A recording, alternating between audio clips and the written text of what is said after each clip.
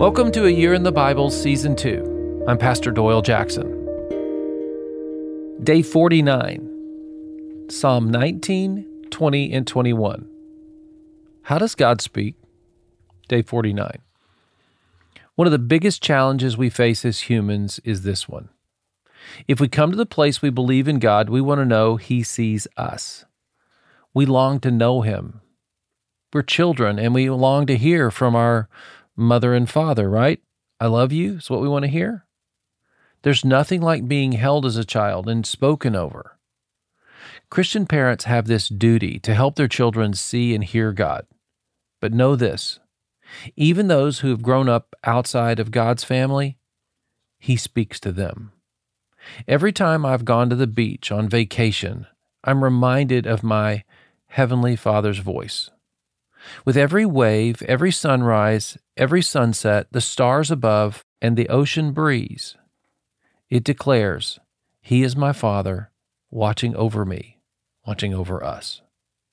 Today, as we read Psalm 19, 20, and 21, all written by David of Israel, listen as he shares his conversations with God the Father. Let this be a lesson on how God speaks. Psalm 19, verses 1 through 3. The heavens declare the glory of God. The skies proclaim the work of His hands.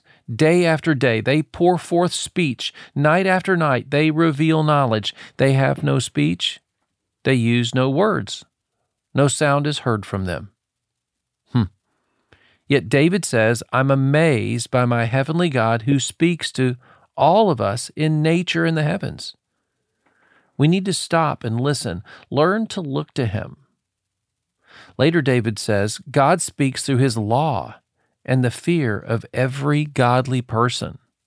So God speaks through nature, He speaks through the law, and He speaks through godly people in Psalm 19. Now, Psalm 20, begin with verse 1.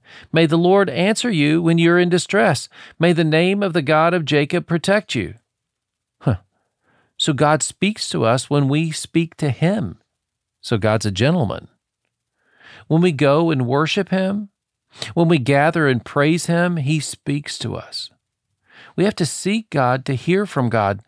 Listen to David from Psalm 20, verse 6. Now this I know, the Lord gives victory to His anointed. He answers him from His heavenly sanctuary with the victorious power of His right hand.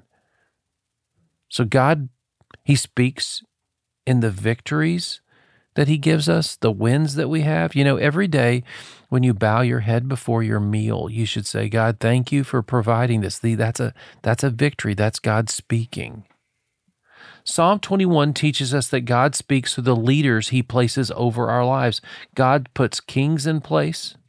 In our worlds, it's the leaders, the people in your community, in your life.